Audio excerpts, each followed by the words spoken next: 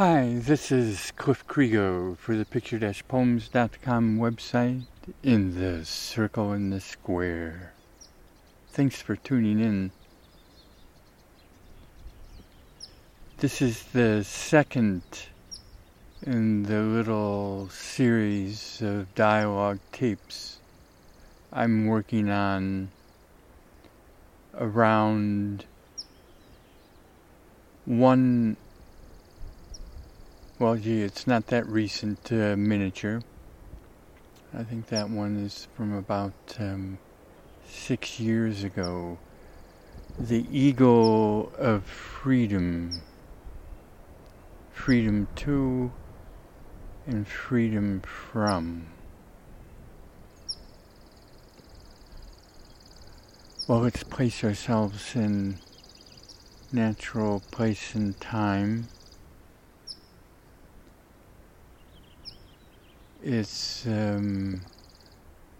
about 13 hours natural time NT. Sunday, May the 24th, 2020. And I'm once again down here at Heartbreak Meadow. So that's about 14-20 meters, and I'm working the ecotone. So I'm in a little niche, very protected area, even though you can probably hear this little bit of wind. And it's always wonderful to see, to take the time to sit and look around in a place where you've never done field work before. And to place ourselves in the ongoing climate crisis, we've now flipped. It's a kind of whiplash from the north side of a meandering jet stream in northeast Oregon to the south side, and it's radically warming up as we speak. So the sun is coming and going. There's still quite a bit of moisture in the air. There's just scattered cumulus clouds. But the ecotone, a nice word, that's the border between mixed conifer forest where I'm sitting and open meadow, and it is entirely natural border line between two radically contrasting habitats, ecozones, whatever you want to call them. And that's what gives it its infinite complexity or richness, and what makes it especially worthy of protection and its sacred status. So, Eagle of Freedom, freedom to and freedom from. Well, maybe a golden eagle will join in. There's a pair just to the left, to the southeast of here, up on a ridge. By heavens, there's a gunshot there, but bear hunters around. So we're hunkering down here close to the ground. But I wanted to look at, for the second dialogue circle on the Eagle of Freedom, I wanted to hit on 3 themes within that general area of the Eagle of Freedom. Land, money, and carbon footprint. land, money, carbon footprint. So what is that all about? You know, the formal one, how does that go? Let me look here. So it's pretty vernally snow melt wet. This is highly disturbed here. The cattle graze here 3 or 4 months of the year, but not now. It's more than a month away. So the Eagle of Freedom, I don't know if you remember that one, but I think it's one of those miniatures to live by that, not quite tongue-in-cheek, I kid acquaintances, friends, philosophers that North America is destroying itself with a false idea of freedom. Now, how does that work? That's meant to be partly rhetorical. We're just looking at some old stumps here I've never seen before. These are some graham fir, very young, mixed with ponderosa pine. Then there's some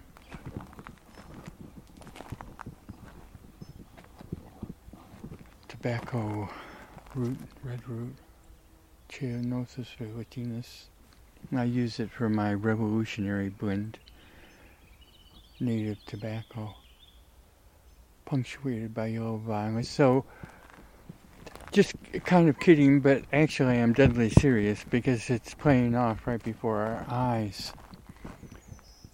North Americans, especially in the U.S., are very proud of their, in part, proud history of freedom and defending freedom. But at the same time, it's extraordinarily confused when you start to look at it in more detail. Because what freedom has become over the years is simply the right to do anything I, as an individual, damn well please. That's the essence of the thing. And, well, there you have it, our 3 sub-themes of land, money, and carbon footprint. The more land, the more money, and the more you're polluting the earth right down to ecocide, killing the entire circle of life. Well, the more freedom you have, and that goes together with all the perks and privileges of a vast industrial empire. Well, what I'm suggesting with the Eagle of Freedom is that that's not freedom at all. It's a highly confused, sometimes deliberate, sometimes undeliberate, form of tyranny. And just in the most general way to talk about that, it's a form of extraordinarily vicious violence. So there's nothing free in it at all. It's a form of force, violence, and control. And that can play itself out at a very low level in a small town, a family. So we have a web of relationships somehow, and it's not about the circle of the whole. We don't consider that from that point of view relevant or important. It's simply what I want to do. And it's become now so extreme that if you have the gall to question that freedom, say like if a horde of ATVs came ripping through the meadow or heaven forbid, snow machines, chainsaws, or blubber butts, as I call them. And you question that, well, people just will tell you, get the hell out of the way. And there are reasons for that. So we're questioning that. And we're saying there are always two sides of freedom, just like an eagle. The eagle will only soar if freedom to and freedom from are in perfect balance. Still waiting for our golden eagle to make an appearance. Our sun is now behind a grayish, fluffy white, scattered cumulus cloud. So the air temperature isn't quite as hot as it's going to get, so it gets quite cool once the sun is shaded from above. So the formal miniature of the Eagle of Freedom, how does that go? My right to own a gun, I don't, but I'm just being rhetorical. My right to own a gun, so I'm referring to amendments and all that sort of thing. My right to own a gun has to be balanced by your right to be free from my gun violence.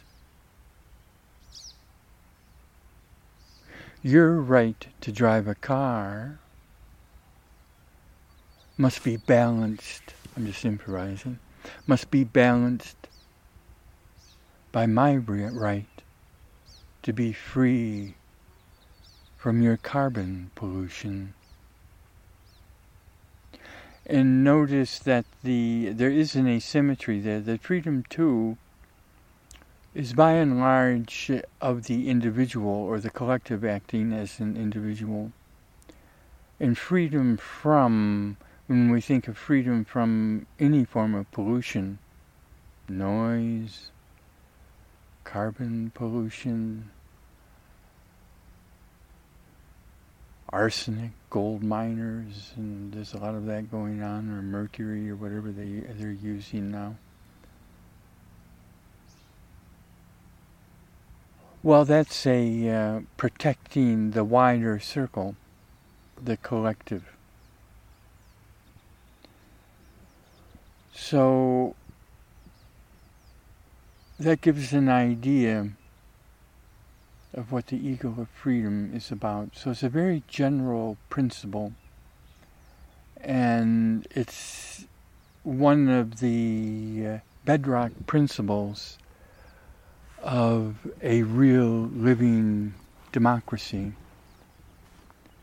And it might be worth pausing a moment for a little footnote that a vibrantly alive democracy, there is a way of, you can even do that quantitatively, of looking at that we're calling truth and function. Like, I'm just 20-25 meters away from me is a youngish bull pine, black pine, ponderosa pine. They're very dark when they're younger. It's probably 60, 70 years old or so. And there are many, many older ponderosas here. It's the dominant signature tree of this part of the dry northwest. But I always tell people, well, it has 100% truth and function, that it's grounded in truth, and it can only be grounded in truth. So that means everything that it's doing is honest and non-contradictory and not necessarily imbalanced. That's not what I mean. But it has to be in harmony with the rules, laws, watercourse way, Tao, of the wider circle of the universe.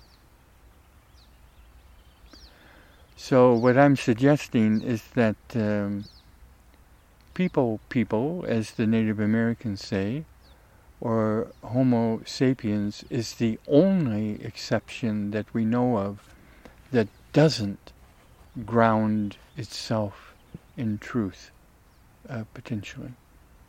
And there's a very important, simple yet complex at the same time, reason for that, and that's because humans, the wheel of thought, or the mechanical, violent, destructive nature of thought and thinking that dominates consciousness at present,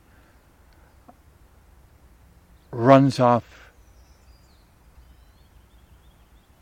on its own and disregards the effects of not being grounded in truth, the pollution, the violence, the contradictions. And that's a very powerful form of both individual and collective illusion.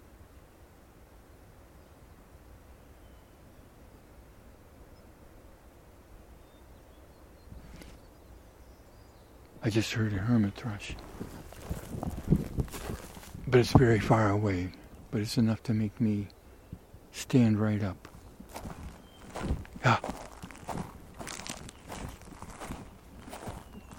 Yes.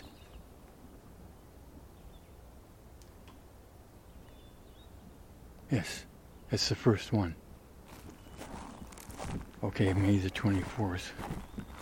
You see, I wasn't working here last year, so I didn't, and they didn't come back as expected, and so it's very important to make note of the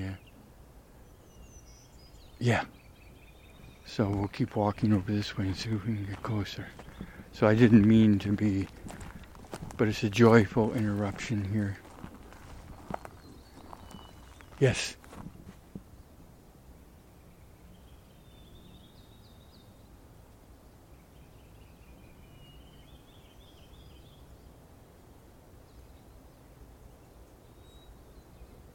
Wonderful.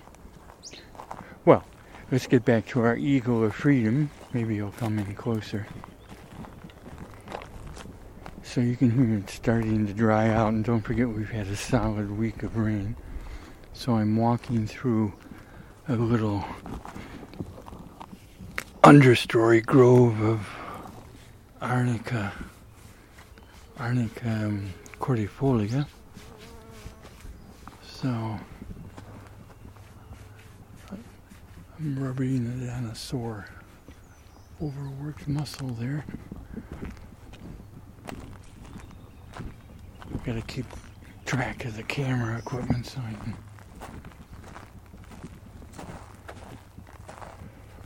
Okay, we were sitting under a ponderosa, and there's a grand fir growing a little bit too close to it. So, eagle of freedom.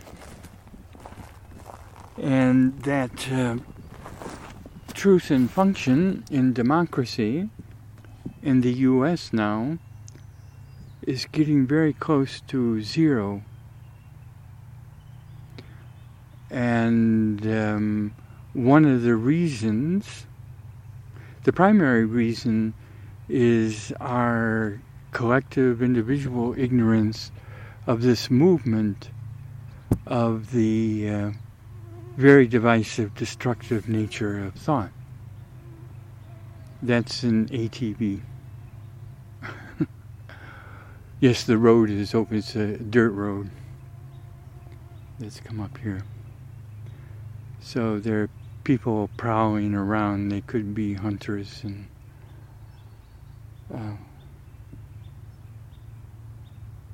you see now that we could look at that as the eagle of freedom.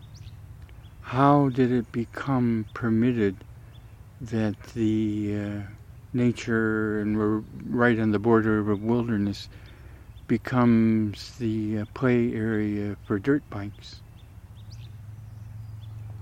Of course, we always realize that people have their idiosyncratic ways of having fun and recreating with guns and all kinds of devices. So if there's enough space, I guess they have to be allowed to go at it. But the idea, see, that hermit thrush will just disappear with something like that.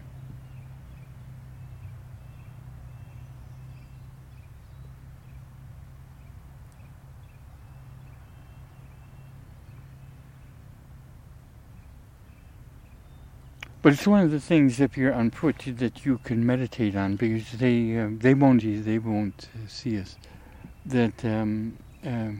So what you are suffering, if you have sensitive ears and whatnot, is what the rest of the circle of life suffers.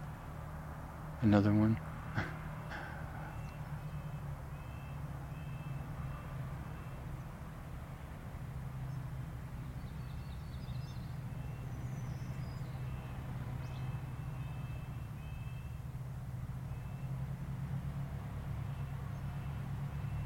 They can drive true two abreast. When I'm on my mountain bike home office outfit, I frequently have had kids not much older than 12 or 13, 14 run me right off the road. It's amazing. So 100% truth and function, that's our great ponderosa pine, the signature species of the Northwest, in the whole of the circle of life. And really what we've done is we've excommunicated ourselves, ostracized ourselves, not necessarily voluntarily, but because of a very deep cultural and individual ignorance. So what I'm saying is that the primary was pick up the tempo, intention, the reason of being, of education, is to lift the veil on that ignorance, to become aware of it, but not just once. It's like the balance of a bicycle, that you're always doing it. We're doing it right now as we speak. So that truth and function, when it comes to democracy, in my view, that's such a crucial concept. You can't even possibly talk about democracy or freedom if you don't have it. Freedom of what? And obviously, if it's leading to ecocide, that is the total extermination of the whole circle of life, well, it's not a freedom at all. It's just a form of violence and tyranny. So the eagle of freedom, money, land, money, and carbon. So it's always going to have to do with limit. Another thing I frequently talk with colleagues about is our lack of a sense of natural limit. When is it right to cut down a tree, to thin a forest, to interact in any way with the circle of life, and how much of that is ethically justifiable? So our first theme, you can kind of sense where we're going to, is limit. With the way it is now in the U.S., is that you have the right to own and then therefore do whatever you want to, as much land as you want. That varies, of course, from area to area, and of course they're not making new land, so there's a limited supply. But if you have the money, I mean, there are famous examples like the founder of CNN, Ted Turner, and many, many others. There are local examples here in the very area where I'm sitting at of little Ted Turners, but we're not going to go into that. But it's really when you step back from it, the circle of life, the thought experiment we can do, okay, we have this dialogue circle. Say there are 10 of us sitting in a circle, and we have our dialogue fire in the middle, and there's no hurry, but we have 10 people, and we have, we're in a dry area, and we only have 10 liters of water.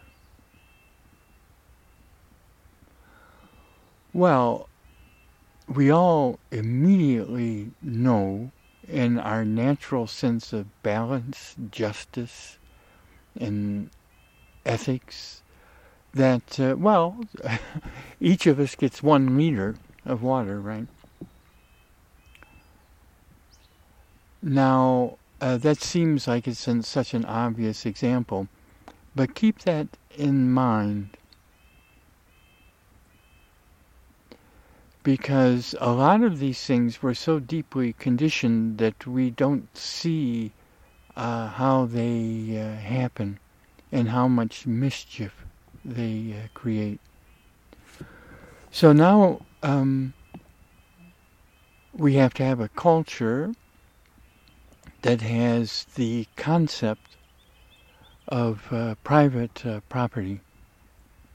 So first we need that.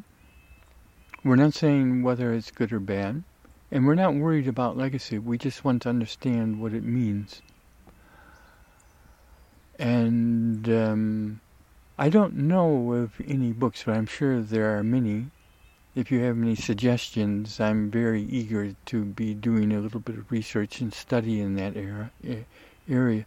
Is the history worldwide of the concept of the cultural history of private property.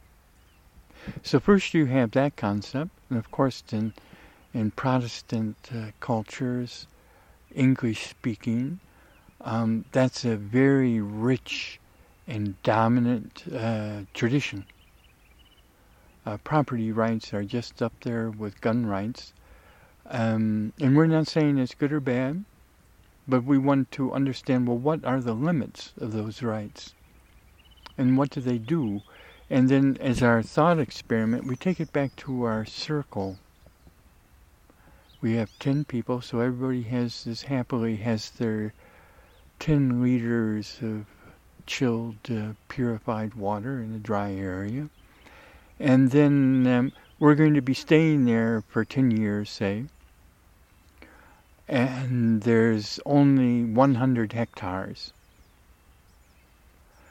And following our first example, so we say, well, okay, we can do our division.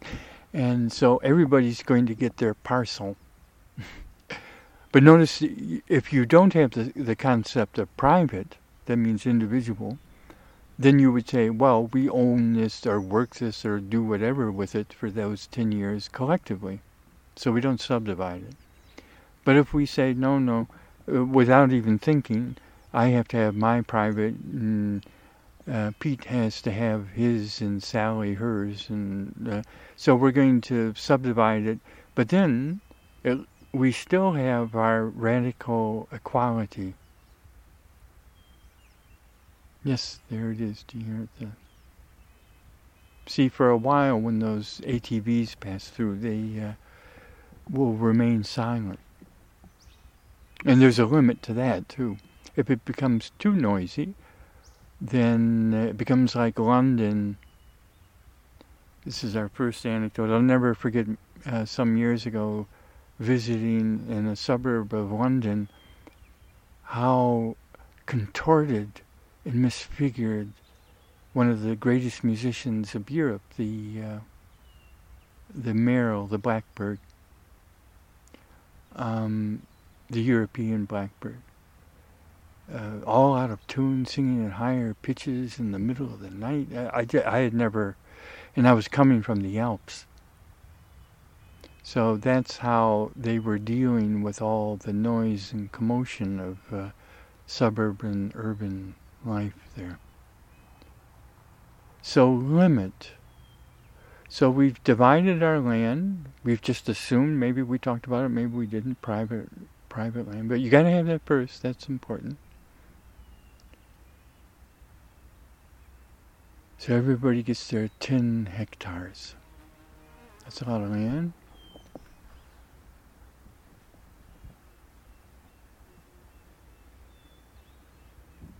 Well, what I'm suggesting is in the wider culture, there is no such limit, and there's no sense of equality.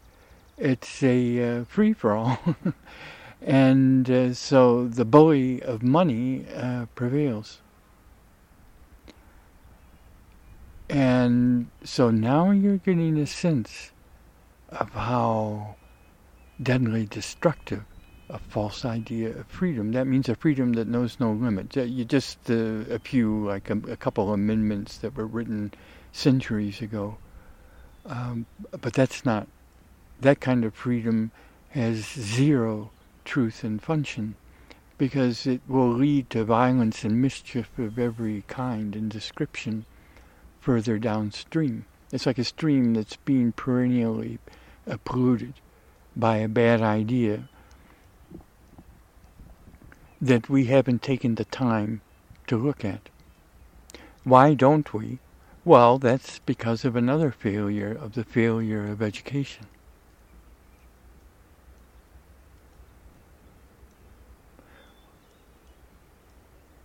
The failure of not seeing the urgency of doing philosophy, like we're doing right now, as a kind of yoga Alexander technique practice every day. You're looking at things. Like tuning your lyre. So you listen, and then you play and forget about it. So we're not playing, we're tuning. Right here, as we listen to one of the greatest musicians we have here, the hermit thrush. Notice that if you do the circle and the square as a poet, dancer, or musician, that they have a perfect balance of simple, very pure tones. He's singing 2 tones in unison. They have 2 vocal cords. And then he does a flourish. Don't call it a riff. It's not a riff. It's a flourish that spirals out in shimmering, infinite complexity. So it's a very nice prototype of simplexity cycle.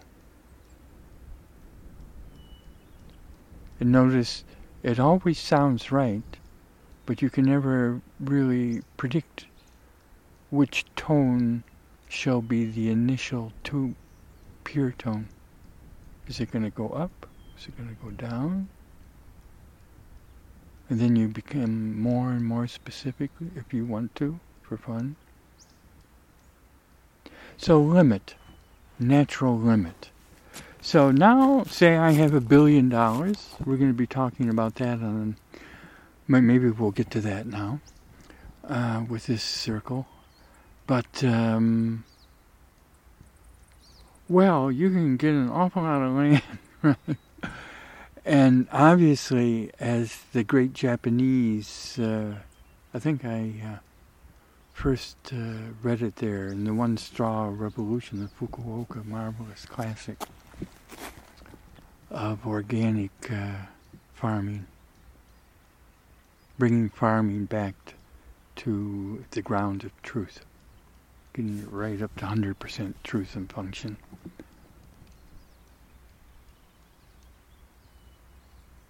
Well, you can only know the land. The best fertilizer is the boots of the farmer. So we're doing that right now. And like Thoreau said, you can only know the land you can walk in a day, and we're doing that right now too. But if you've already gone into the runaway of having $1 billion, it used to be 1 million, but now 1 billion. So we'll go back to our circle. So we've partitioned our water. We have 10 liters of water. Everybody, we've assumed private property. Everybody has 10 hectares. Well, now the billionaire comes in, and all of a sudden, he or she has 9 liters of water and 90 hectares of the land. And if that's, now just imagine that happening right in this circle right here, right now. Everybody would be totally outraged. I said, who the hell do you think you are, right? And then what do you would have to have an army of lawyers and guns and a military, and the only way that people would naturally accept that is by use of force. Because it's just an insult to our sense of balance and justice, right? I think we can see that now. But you can see when things happen very, very slowly over decades and centuries of corruption and failures of all kinds, of democracy, of education. Education is the key thing. So we're reinventing, rediscovering, learning to learn here in this circle and the square in picture poems. And the primary task is the teacher of teachers for a revolution of thought and consciousness. So we're questioning all of this stuff. And it always comes back to natural limit that stops unnecessary violence. So all of a sudden this billionaire has to go through some radical re-education. So even they can have as much money as they want, but they only have a right in the Eagle of Freedom to 10 hectares, 1 liter of water. Notice that the water example, that's life and death. Our most primary relationship is with living water. So when you want to get to the source of violence, you go to the source of the pollution of the stream. And we're saying that source is thought itself. So we're looking at this. Now, it's not my intention right here, right now. Getting a little bit chilly, so I'm gonna keep moving around just a little bit. It's not my intention to suggest political reform. That's all very much further downstream. What's much more important is to get the essence of the thing clear. And, well, it's ethically unjustifiable to have no natural limit on the amount of private property one has a right to own. And just in this place where I'm walking around standing, that there used to be a limit with the Homestead Act back coming out of the 1860s, I believe. But that's, I don't want to go into any details here. But it was considered a sizable chunk of land to have 40, 50 hectares or so. And we need to get a sense of, to reinvent what the appropriate natural limit would be, and to liberate this land use and private property from the idea that you have a right. No, you do not have a right, the earth says. First and foremost, you not only abuse the land, because we just heard that your boots are the best fertilizer, and you can only know, so we're walking through the land, walking over a cushion, oval-leaf buckwheat, with some antinarian, pussy things. There's some Oregon checker mallows just coming up.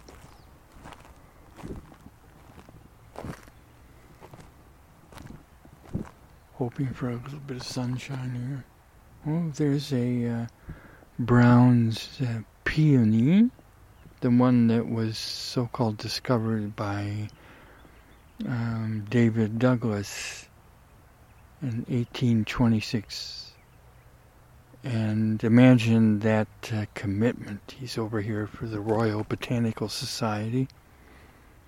So I'm looking at the flower, but those seeds aren't ripe. So he'll make a note, and he actually did do this, that return to the same area months later to harvest the ripened seeds. Think of that. That kind of patience. Well, so the amount of land, we're questioning the whole thing. Well, here, just as an example, because there's no limit at all, in every country is going to be different. Where I've worked in the Alps in Switzerland tradition, it's very, very different. You don't have the right at all as a foreigner to come in and buy up land. And for very good reason, because here what's happened is people come in, we're not criticizing, but they'll very quickly bought up more than half of the land. So if you're a young person or somebody coming in from outside that wants to start an organic permaculture homestead or whatever, well, you have absolutely no chance. Even people with infinite resources don't have a chance, because once it's all totally bought up, so this just one dude comes in with pocketfuls of cats and just buys up the whole damn thing and then runs the whole show. Well, that's, ladies and gentlemen, the dictatorship. That has nothing to do with freedom. And that's why it's so destructive. That will certainly destroy, in my view. It will take that democracy and just rip it to shreds into zero truth and function. So don't take my word for it. Imagine, go back to the pure simplicity and crystalline clarity of sitting in that dialogue circle with 10 people and subdividing that 10 liters of water freely, fairly, equitably. Kids, in a way, don't have to be taught this because it's a natural. They have to be taught the other thing of how to be a bully, a billionaire bully, and take more than their right and proper share. And notice I'm not going to use the classical words of private property resources.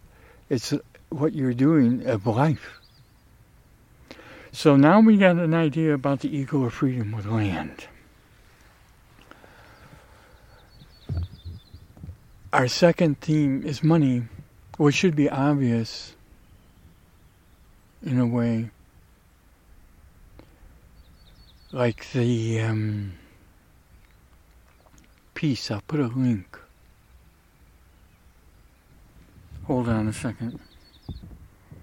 I'll put a link to that. It's called Epigram, and it's the third movement. It's called the Money Movement. And it's based on a miniature. That's, if you're doing the Talking Hands, Talking Feet, it's a 2020 miniature. Let's see, how does that go? Money is a movement that's always going in the wrong direction. I'll just do it very quickly. Money is a movement that always seems to be going in the wrong direction. Compound interest is compound, how does that go? Oh yeah, compound interest is the engine. No. You see, sometimes you have to practice, but you never do this in public, right? So forgive me. Oh yeah, debt is the engine. Debt is the engine, and compound interest is seemingly inexhaustible fuel. So you can see why this is related to, and the music is related to the eagle of freedom, right?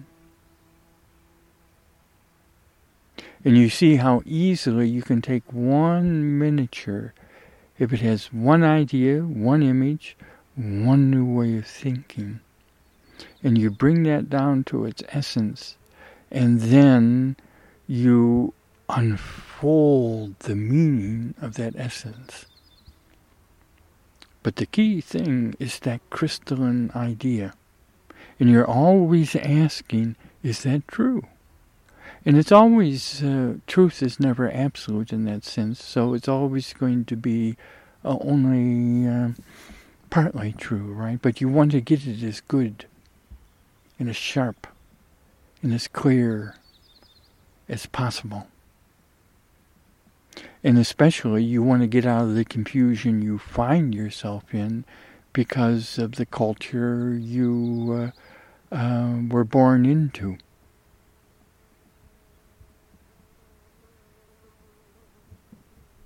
The native cultures in this very area, the Nimipu, well, they had no concept of private property. So just 200, 300, 400 years ago. So there are a lot of trees that are that old around here.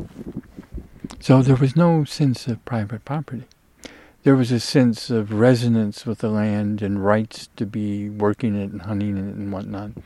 But this whole idea of subdivisions and separate houses and separate families, and now it's gotten to the point that even hardly an individual is whole anymore in their little bunkers. So it's become more and more fragmented, more and more extreme.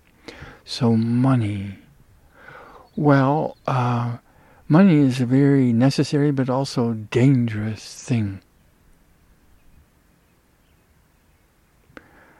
Especially if you allow, and that's not a given, for something like compound interest. So at 5%, 7 years, that $1 billion becomes $2 billion, and pretty soon there's not going to be enough, and so we're sitting in our circle, and that money's going to be shared equally. Ethically, that is the right thing.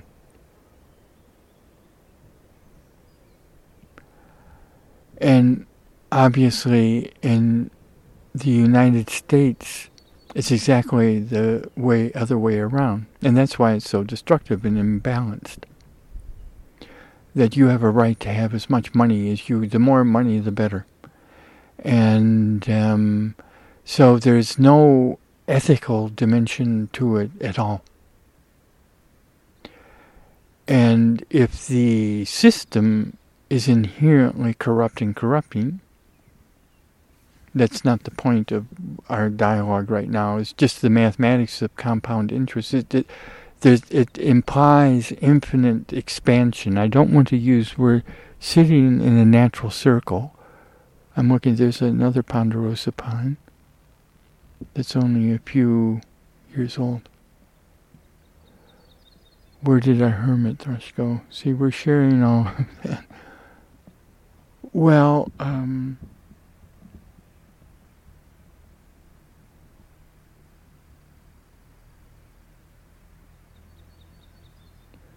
so you can see where it's going, that searching for natural limits. So that just like what private property means, there's nothing necessary about having a system with interest of any kind.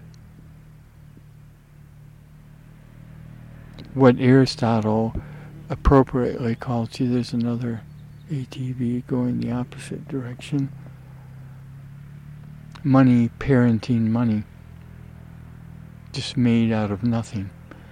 So our last theme, and this is going to be harder, so let's get to it, is carbon footprint. So now we're back in our circle. And again, I just want to touch on these things, and each one deserves a book-length monograph to really go into it and to lay out the way of looking. Not just, it's not just a question, that's important, of consistency and logic, but it's with that truth and function, is that if it's doing harm to the wider circle of life, then it's not right.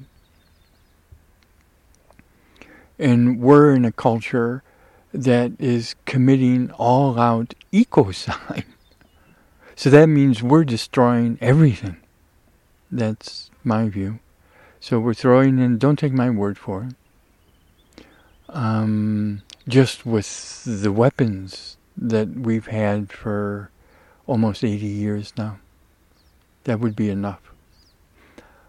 But now we're looking not at war against ourselves, but our war against nature with climate crisis. So we're back in our circle. We've divided the water 1 liter. We've divided the land 10 hectares. And now we have to divide how much carbon or carbon dioxide we have a right to put up into the atmosphere. So that's related to a rate of energy use. A rate of energy use. That was a speaker turning itself off. Wonder of wonders. So let's wrap that up with that. A rate of energy use. Well, I'll do this very quickly. This deserves a whole nother dialogue circle. But what is it? The amount of energy planet Earth, people, humans use, what is it? It's 15 terawatts. So if you subdivide that, that's a rate of use of power. So if you subdivide that in 7 billion people, it works out to about 22,000 watts.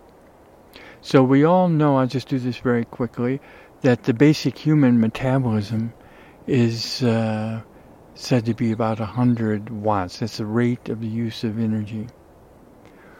So that means, as I sit here, or other people until very recently have always lived, you use the energy that you're making, right? And so you're wildcrafting out here, hunting or doing whatever.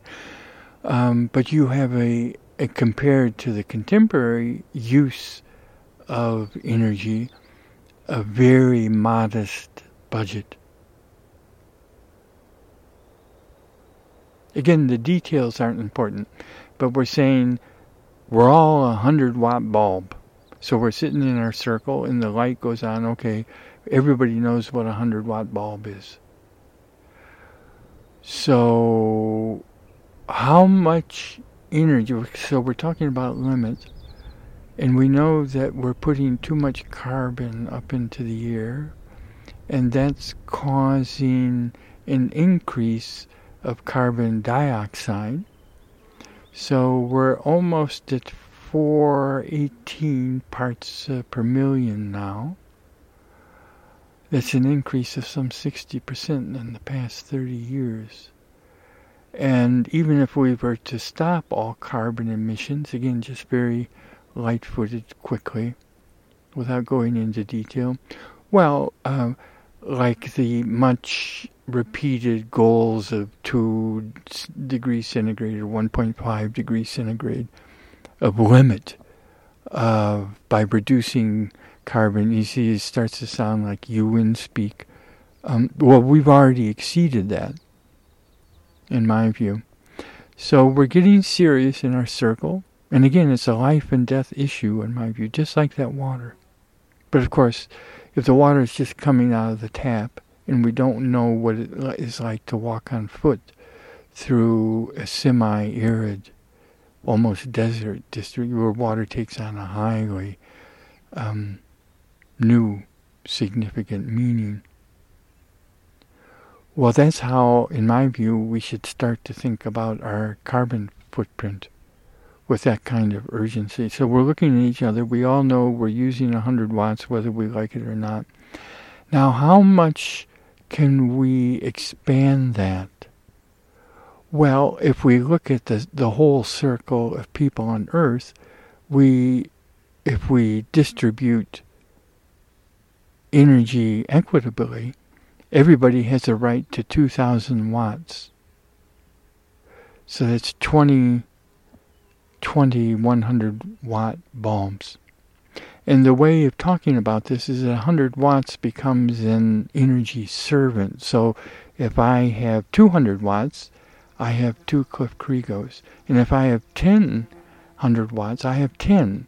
And if I have 20, the 2,000 watts, I have 20 Cliff Krigos working around the clock.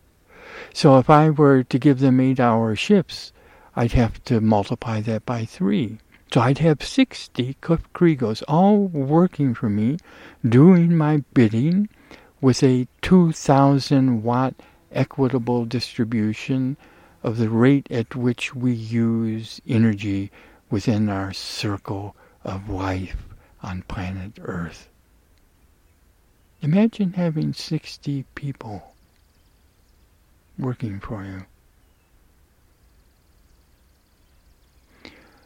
Another more forceful way, I don't prefer that, but just so that you know the expression is, you can call them energy slaves.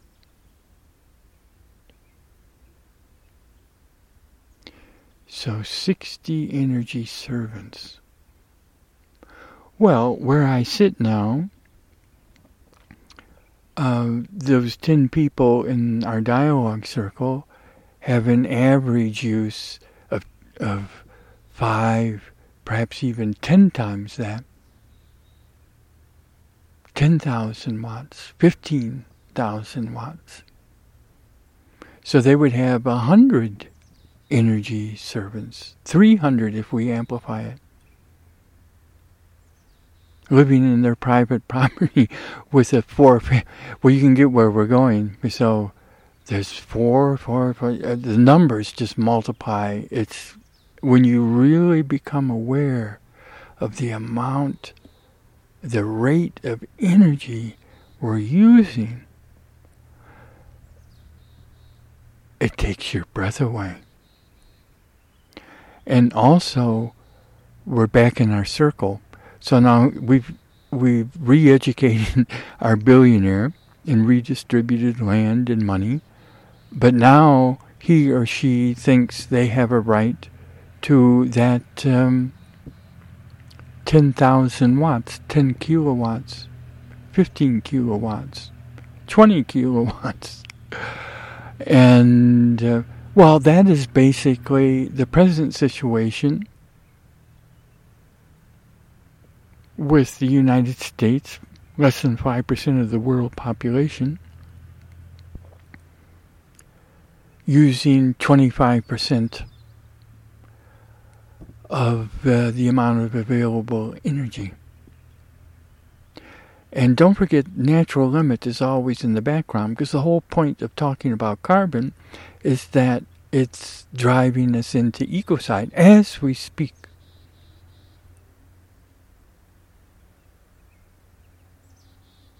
That's very simple science.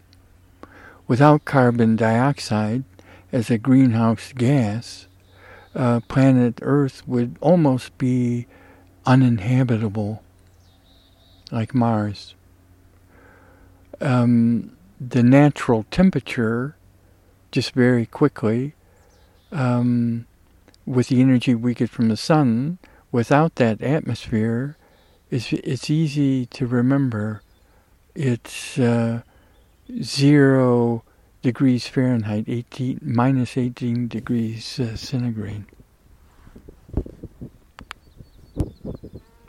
I only remember that tongue-in-cheek because that's one of the winter sleeping bags I use is rated to that. So minus 18 is pretty cool. without an atmosphere, without carbon. So it's a very simple principle. There's no. It's a very simple theory, just as simple in a way as gravity is just part of our scientific map of the Earth and the living universe.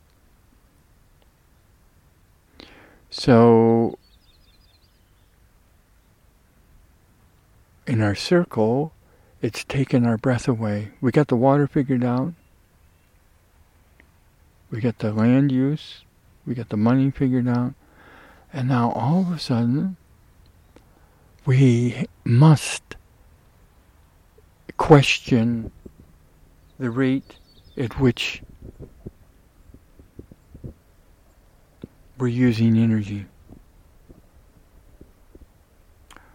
And that's something for many people, in Western countries especially,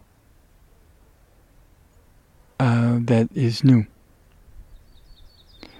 And so I want to wrap it up with that. And much has been written about this. This is there's a whole movement in Europe called the 2000 Watt Society that's based on energy rate of use equality. And believe me, I would feel very privileged to use that much energy.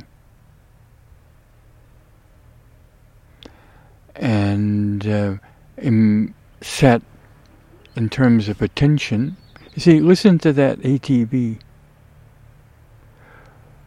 Now I can guarantee you, we could walk out in the street and stop the guy. Put my hand up. Don't forget he's carrying a high caliber weapon to kill bears. And so we're going to stop and say, well, do you realize how much...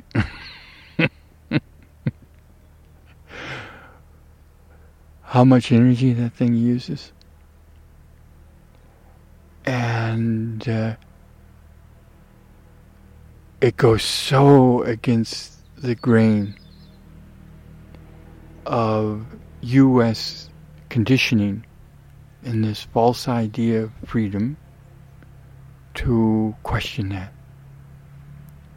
He or she would definitely much prefer to run you right over. And they don't want to question it. And that's the power. That's all right. That's just a brother or a sister that has lost their sense of natural limit. So we're questioning that. But the whole culture is that ATV headed straight off the cliff of ecocide. So what will stop that, in my view, is a radical saying no, first and foremost, of the individual, by becoming aware of the violence of thought. So you say no to all violence. And that happens right here, right now. I don't want to destroy the atmosphere. I don't want to send the climate into all these tipping points and runaways. What right do I have to do that? What right does any country have to do that? Just to make money with selling coal to the world? Selling more gasoline? Fracking more oil wells? That's economy? The economy of ecocide? Those nuclear weapons? Well, it'd be nice if our hermit thrush would make another guest appearance, but it's a moment of great joy when they come back, so we'll write that in our Nature Diary journal, the Sunday the 24th is when they came back from Lord knows where. And don't forget, they make an honest living up here. We don't. And they have 100% truth and function. We don't. But we can say no together And that's mighty powerful. Okay, thanks for listening. And I'll put a link to that piece. It's one of the best pieces I think we did in 2018. And it honors many people, Igor Stravinsky, Frank Zappa. It even has 2 guitars in it, which is very unusual for me, and two drum sets, that's unusual too. Money is a movement that's always going in the wrong direction. Debt is the engine, compound interest. It's seemingly inexhaustible fuel.